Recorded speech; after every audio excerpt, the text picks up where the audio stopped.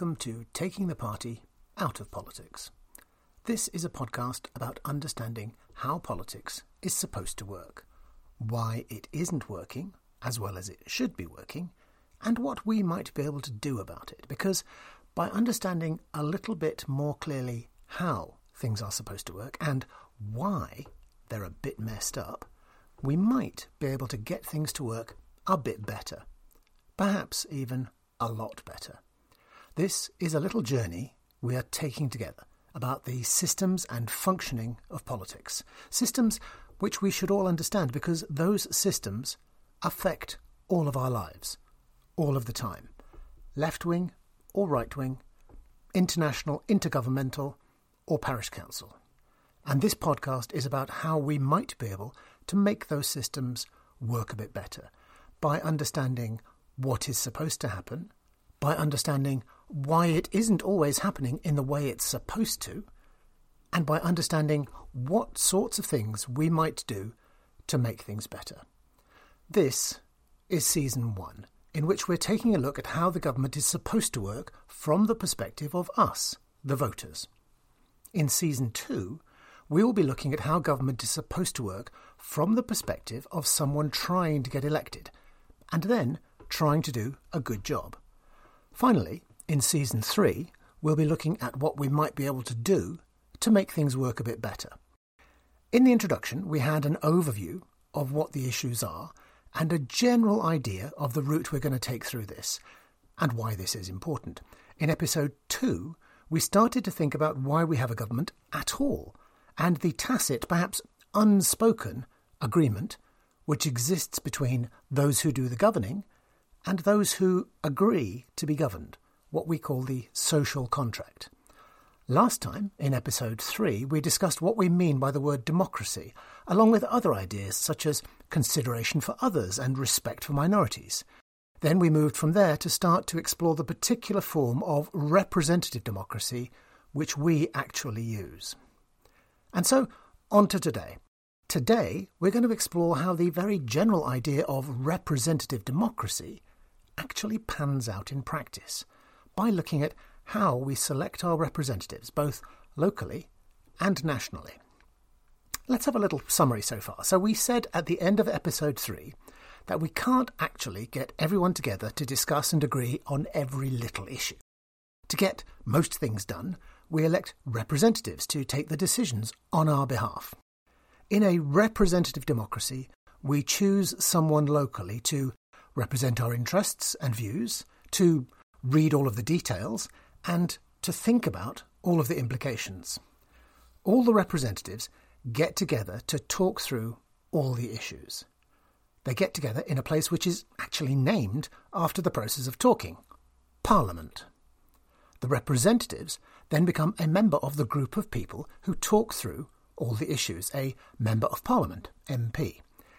MPs are usually elected all at the same time in a general election. Now, there can be by-elections, for example, where an MP dies and there has to be an election just in their constituency to select a replacement. But most of the time, all MPs are elected at the same time in the general election.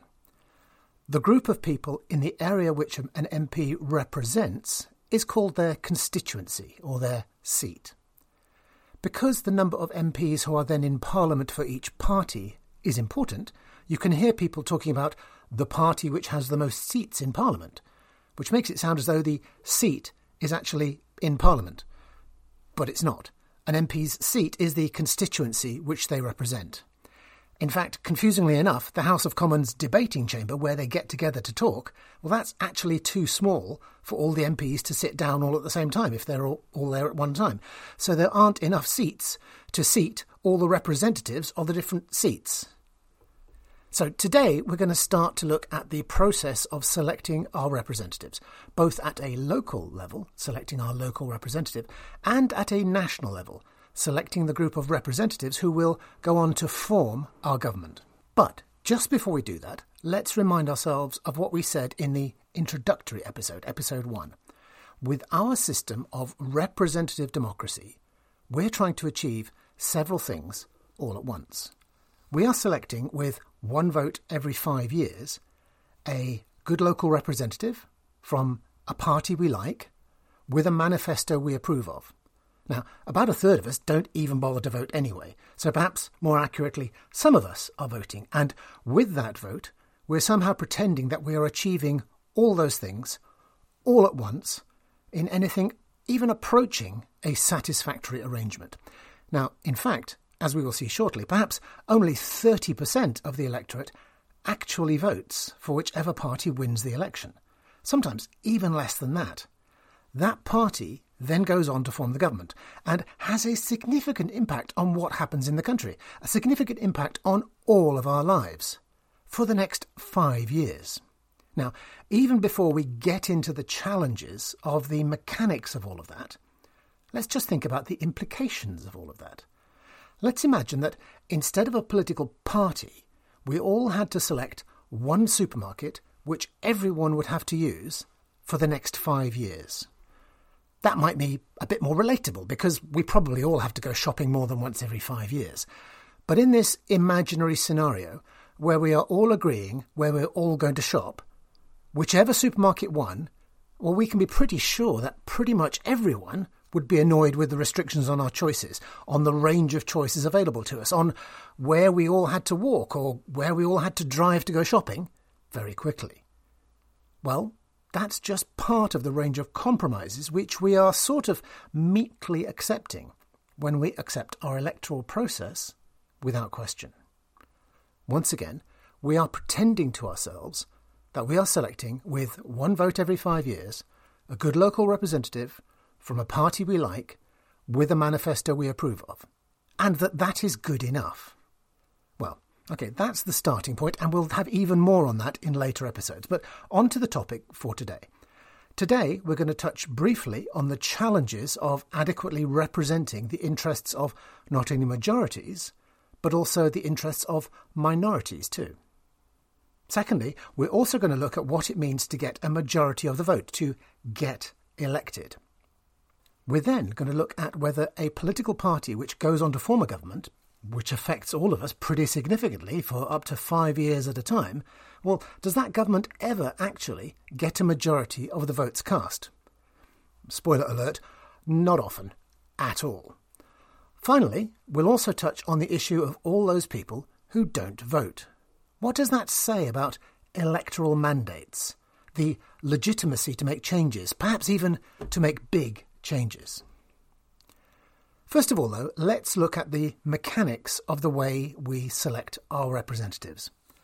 For someone who represents part of a country, we call the area which they represent their constituency, or as we said a moment ago, their seat. And the people in that part of the country are called their constituents. Now, for a single leader, such as a directly elected president, their constituency is the whole country. If there are two people between whom we have to choose our representative, two candidates, then it's possible, for the sake of simplicity, let's assume that a constituency has 100,000 people living there. Now, it's possible that all the 99,998 other people might vote for one candidate, and no one would vote for the other. It's more likely, however, that opinion would be divided.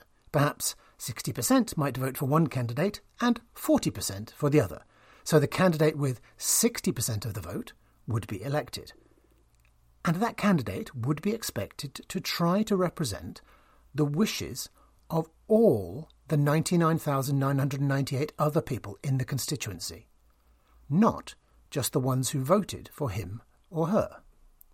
Now, we can immediately see that even with the very best of intentions, it might be hard for the elected representative to be completely fair and to represent everyone equally.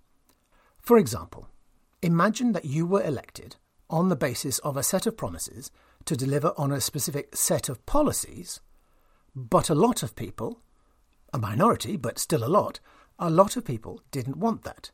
Do you still push ahead and deliver that set of policies, even though a lot of people don't want that? Or imagine the other way around.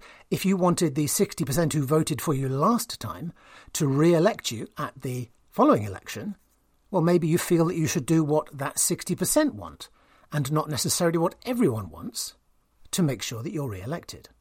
Well, that's a problem, of course.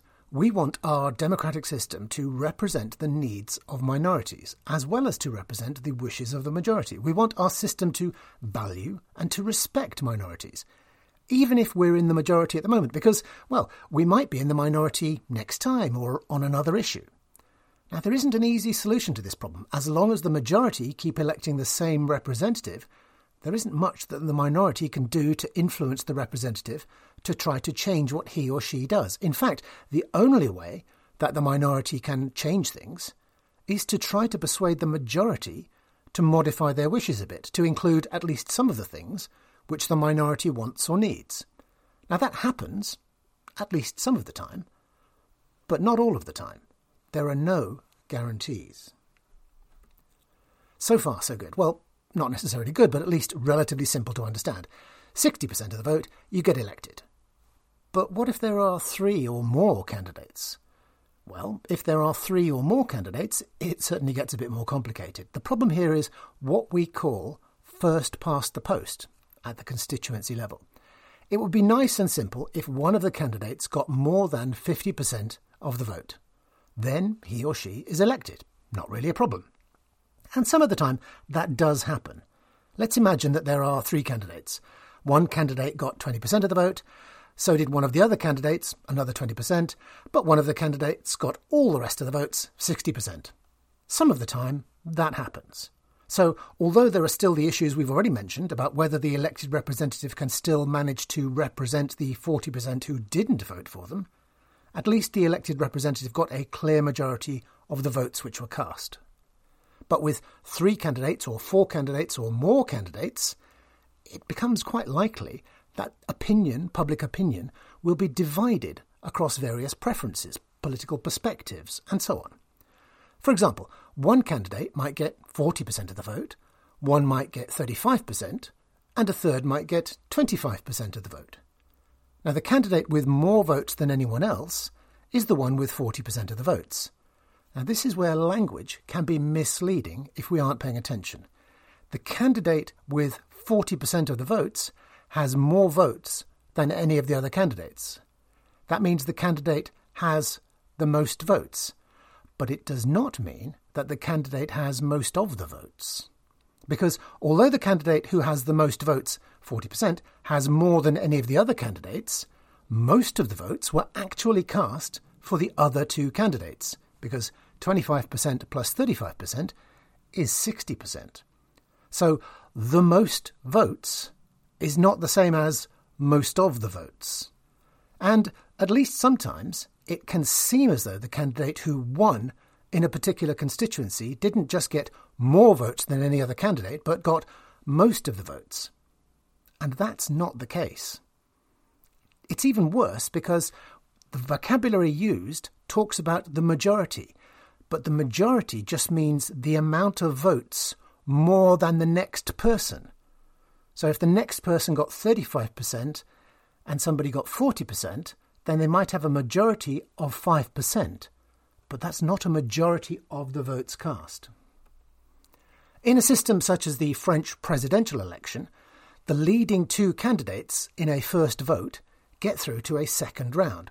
So in our imagined scenario, with 3 candidates with 40%, 35% and 25% of the vote, the candidate in third place with just 25% of the vote, well, they're eliminated.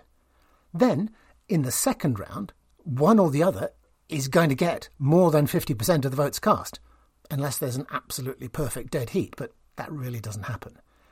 Sometimes the candidate who came second in the first round can come through to win in the second round, for example, as we saw in the Argentinian presidential election in November 2015. There's also another way in which a winner can be decided by eliminating the candidate in last place, and that's by having a system of second preference votes. We'll talk more about that in a moment. But in the UK, we don't go in for 2 lots of voting or for second preferences. In local constituencies, the one who got the most votes, not a majority, just more than any of the others, well, that candidate is elected as the local representative, the MP.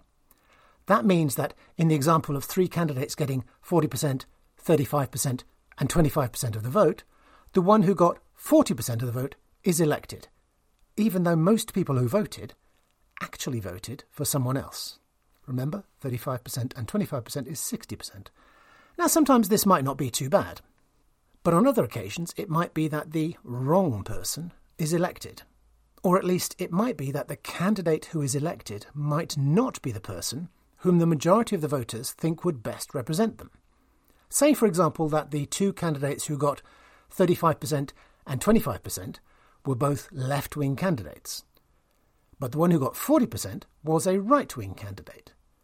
Although the people who voted for the least popular candidate would still have preferred their candidate to win, at least some of the time, it might be that they would still be preferred to be represented by the other left-wing candidate rather than by the right-wing candidate. The right-wing candidate, remember, got only 40% of the votes cast, even though 60% of the people wanted a left-wing candidate. Now, there are possible voting systems which would make allowances for this, even in a single round of voting. For example, there is transferable voting, which we mentioned a moment ago. In our example, the candidate with 25% of the vote is eliminated, and those votes are transferred to the candidates whom each voter indicated would be their second choice, in this case, the other left-wing candidate. That candidate then has an initial 35% share of the vote, plus a transferred 25% share of the vote of second choices, adding up to 60% of the votes. Now, that sort of system would mean that it is a left-wing candidate who is elected, not the right-wing candidate. Now, of course, this gets more complicated with more candidates and can make the process of voting quite challenging for the voters, sometimes having to indicate not just their second-choice candidate, but perhaps their 10th or even their 20th preferences. Well, you might think that the complications and challenges are worth it. In the example we've been discussing, at least we can say that if a majority of the voters prefer a left-wing candidate to represent them, then the transferable vote would mean that at least they get a left-wing representative. But in the UK, we don't want to give you that, because that's not the case in the UK. We call our system first past the post.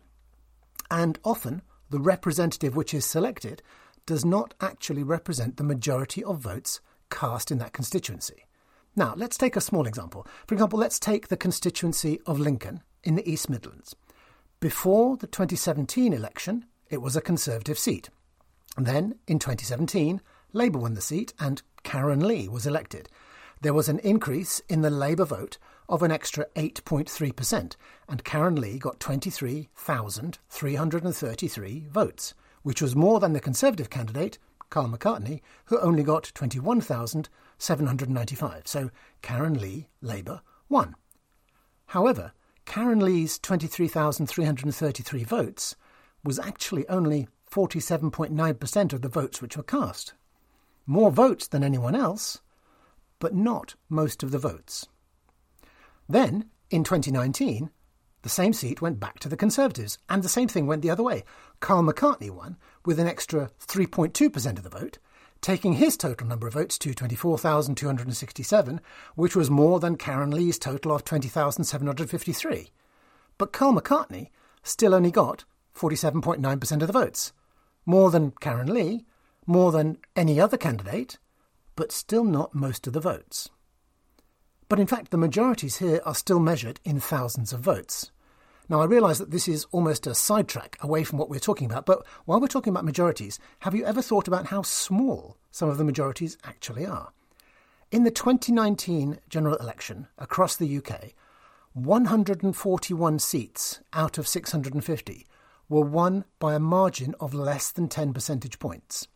That's nearly 22% of all the MPs who were elected, and nearly twice the size of the Conservative government's majority in the House of Commons. For example, in the constituency of Bury North, the Conservative candidate won with 21,660 votes, but the Labour candidate got 21,555 votes, only 104 votes less.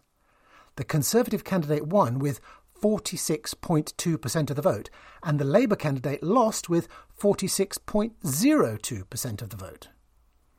Anyway, if you think that is bad, then let's go back to what we were talking about some of the candidates not having a majority of the votes. Nationally, in the 2019 general election, 211 MPs were elected with less than 50% of the votes cast in their constituency. Remember, that's only the votes cast. It would be a much lower percentage of the people who could have voted. Now, that 211 MPs, that's nearly a third of all the MPs who were elected. And that third of all the MPs who were elected with less than half of the votes which were cast in their constituencies. That's less than half of the people who actually voted. Now, of those 211 who got less than 50% of the votes cast in their constituencies, 19 of them got less than 40% of the votes cast. In the constituency of South Down, which is in Northern Ireland, the winning candidate got only 32.4% of the votes which had been cast in that constituency. So, apart from the challenge of a winning candidate trying to represent all the people in a constituency, including the ones who didn't vote for him or her, there's the added complication that many of the winning candidates didn't even get most of the people in their constituency to vote for them in the first place. For many of our elected representatives, more people voted against them than voted for them. Now, just how representative does that sound? And it gets worse. So, moving on. Summary so far. In a representative democracy, we choose someone locally to represent our interests and views, to read all of the details, and to think about all of the implications. As we saw earlier, it's hard for an elected representative to fairly and accurately represent the needs and interests of all of their constituents. For example, the elected representative might feel that they have to concentrate on doing what the majority wants to ensure that they get re-elected, rather than to also ensure that the minorities get what they need or want. Now, added to that, as we've just seen, the first-past-the-post electoral system means that we may or may not get the most representative anyway, because we may well have a representative who didn't get more than half the votes. But that's the way it is, or at least that's how it is at the moment. We are looking forward to hearing your ideas about how things might be organised differently. Anyway, that's in the future. For now, let's just get on with clarifying how things are supposed to be working, even if they often aren't working. Having been elected, all the representatives get together to talk through all the issues. They get together in that place which we've said is actually named after the process of talking, Parliament. The representatives then become a member of the group of people who talk through all the issues, a member of Parliament, MP. Now that's good for thinking about the stuff which someone else is suggesting, or perhaps for reacting to situations. But how do all these local representatives, these MPs, get together to make a plan for what our country wants? Planning for the future, not just reacting to stuff that happens. Well, the MPs who think in a similar way get together as a political party. Now, that's a smaller group within the overall group of MPs, and they put together their plan, their policies, their manifesto. And so we end up electing not just any old local representative, but someone who is also a representative of a particular national party, whose policies and manifesto we are voting for as well. Now let's have a look at the first and clearest warping of the situation by those political parties. Spoiler, there are plenty more examples to come where political parties are twisting things. Now, as unrepresentative as it might be at the local level of individual constituencies, it gets worse at the national level. On the surface, it might seem that the party which gets the most candidates elected will represent the views of the majority of the country. But that's not the case. Now, added to the first-past-the-post system at the constituency level, it's also the case that the party with the greatest number of candidates elected gets to form the government. But having a majority of elected candidates across the country doesn't mean that you had a majority of the national vote. Let's imagine that there are 100 constituencies, each electing one representative, so a total of 100 representatives. Even in a simple system with only two parties nationally and only two candidates in each constituency. Imagine this. In 60 constituencies, candidates for Party A get 60% of the votes cast. So across those 60 constituencies, candidates for Party A have a majority of the votes cast. So Party A has 60 of the 100 representatives elected in total, which is a majority of the representatives elected. So Party A forms the government. But perhaps in the other 40 constituencies, the candidates for Party B actually got 100% of the votes cast. Added to the 40% of the votes cast in the constituencies where candidates from Party A were elected, Party B actually has a majority of the votes cast nationally. So that's 40% in 60% of the constituencies and 100% in 40% of the constituencies. That's a total of 64% of the national vote. Now, this is just an example. In reality, there are more than 2 candidates in each constituency and more than 2 parties nationally. The maths can get more complicated, but it can certainly happen that the party which gets more candidates elected than any other party, or even a majority of all elected candidates, doesn't necessarily have a majority of the votes cast. Now, you could argue, well, hey, that's the system, tough luck, the party which won in 60 constituencies just ran a better campaign. And that would be correct. The party which won in 60 constituencies certainly played the game better. But this is not a game. This is a system which is supposed to be providing us with representatives who will represent what we want and what we believe should happen. Just because one party played the game better, does that mean that the rules of the game are good enough? Or rather, is the system good enough if it leads to situations like this? Isn't the system supposed to create a group of elected representatives who actually represent what we want them to represent, not just a group of elected people who ran the best campaign? Now, in fact, it is normally the case that the party which forms the government does not have a majority of the votes cast. The government may have a majority of their candidates elected, remember, referred to as seats, but no government since 1935 has had a majority of the votes cast, although some have got very close. For example, the Conservative Party famously got a majority of candidates elected in the general election in 2019, 365 MPs out of 650, so 56% of the seats. But they actually only got 43.6% of the vote nationally. Now, the example here is a simplification, and the remaining 56.4% of the votes cast nationally didn't all go to one party. But it is true that a large majority of people didn't vote Conservative in 2019. And if you want an even more extreme example, across all the constituencies in Northern Ireland in the 2019 election, 83.3% of the seats went to just 2 parties, despite the fact that those 2 parties only won 53.4% of the votes. 83.3% of the seats with only 53.4% of the votes. Well, it makes you think, doesn't it? Oh, and there's another thing too. Votes cast. Yes, added to the first-past-the-post system at the constituency level, the candidate with the largest number of votes is the one which wins, not the candidate with a majority of votes, and the first-past-the-post system at the national level, where the government is formed by the party winning in a majority of constituencies, not by winning a majority of the votes cast across the country, there's another big wrinkle in the system. People who don't vote. Now, we might say that people don't vote because they're disillusioned with party politics or because they're lazy or whatever. But the fact remains that a large segment of the people who are eligible to vote and registered to vote don't actually vote. In May 2015 in the UK, only 66.2% of voters actually voted. Now, sadly, that's actually pretty normal these days.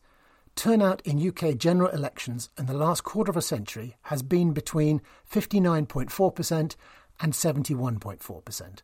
In fact, to get a turnout over 80%, you have to go back to the early 1950s. So let's look at some of these elections in detail, some of the recent ones. Let's look at the UK general election of 2015. So in May 2015, only 66.2% of voters actually voted. That means that not only did the Conservative Party only get 36.9% of the votes cast in 2015, but that only 66.2% of voters actually voted. And that means that, if we do the maths, 66.2% times 36.9%, only 24.4% of the eligible voters actually voted for the government. Now, perhaps a similar proportion of those who didn't vote would have voted Conservative, but neither 24.4% nor 36.9% is particularly impressive. Then there's the UK general election of 2017. Famously a disaster for the Conservative Party. Majority lost rather than strengthened, right? Well, actually no, or at least yes and no. You see, the number of Conservative MPs in the House of Commons certainly went down. They had 13 fewer MPs after the election than they had before the election. They lost their majority in the House of Commons. Disaster, right? Except not exactly. The Conservative Party share of the vote actually went up by 5.5%. And yet our first-past-the-post voting system meant that the Conservative Party share of MPs in the House of Commons went down. And that was on an increased turnout, up by about 2.6% since the 2015 election. Now, that actually seems a bit unfair on the Conservative Party. You get more votes, you get a higher percentage of the votes on a larger turnout. Whichever way you look at it, more people voted for the Conservative Party in 2017 than in 2015. But the Conservative Party lost its majority in the House of Commons, and the result is regarded as an embarrassing defeat for the Conservative Party at the time, Theresa May. Well, a similar effect can be seen in the 2019 UK election. The headline, which we probably all remember, is that it was a spectacular result for the Conservative Party, which moved from not having majority, 318 seats, to having one of the strongest majorities which any party has enjoyed for decades, 365 seats. That's an increase of 47 seats, which is over 7% of the total of 650 seats available. In all the headlines, justifiably a spectacular result for the Conservative Party. Or was it? If we examine the additional share of the vote which the Conservative Party won, compared to the previous election in 2017, the Conservative Party's share of the vote only increased by 1.2%, compared with the additional 7% of MPs. In fact, the turnout in that election actually went down by 1.5% compared to 2017.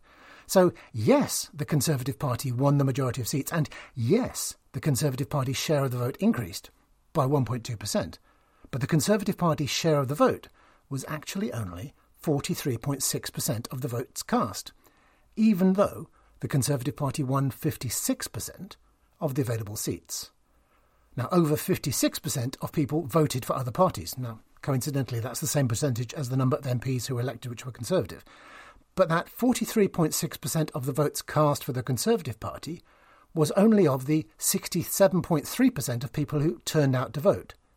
So, in fact, only just over 29% of people who could have voted for the Conservative Party. OK, so what about proportional representation? Would proportional representation be any better? Well, perhaps. If we had a system of proportional representation, then the number of MPs elected would accurately reflect the voting across the country, rather than the peculiarities of each constituency. Now, it's actually quite interesting to look at how the results would be different if we had a national system of proportional representation.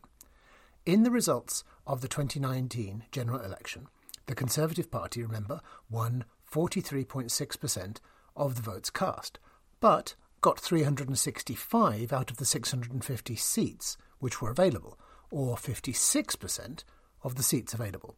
If the seats were distributed proportionally, that's if the number of MPs elected were to represent the proportion of the national votes cast, then the Conservative Party would only have won 288 seats. Crucially, that's 77 seats fewer than they actually got.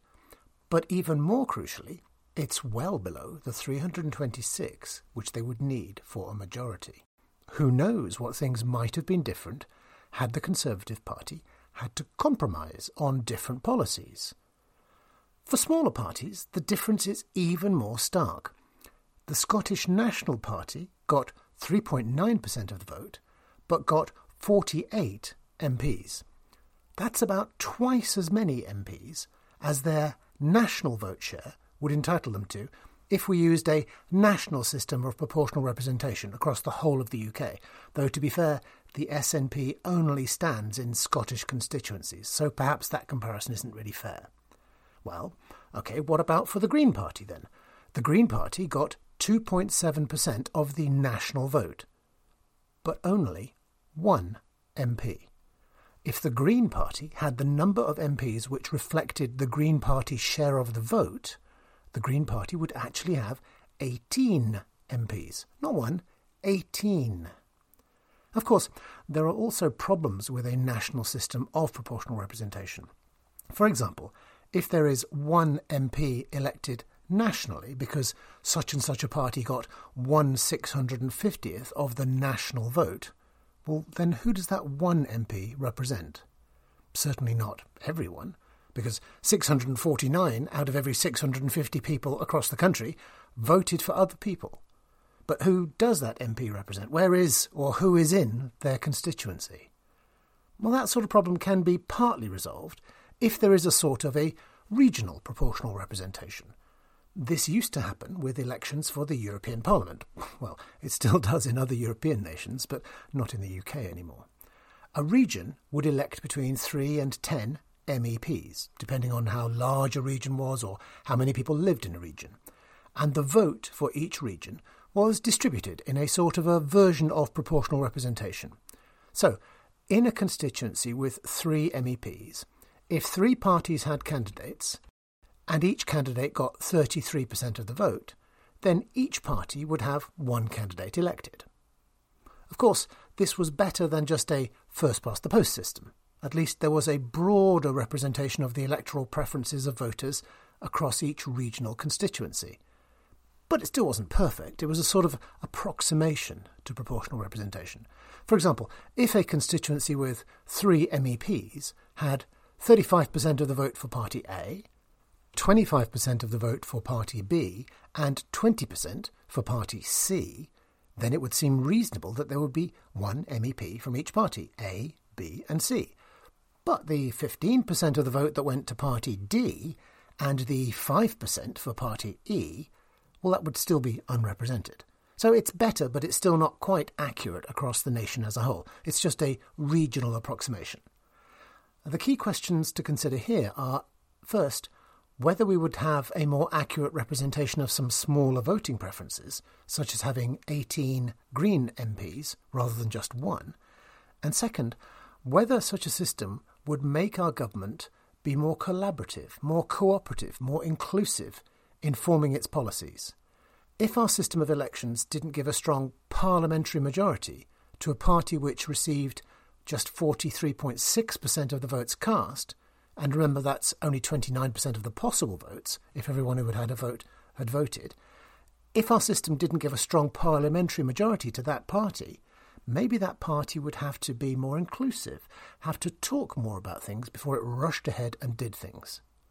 Well, these are important questions to have in mind when we get to thinking about what ideas we might want to explore further when it comes to making our systems work better.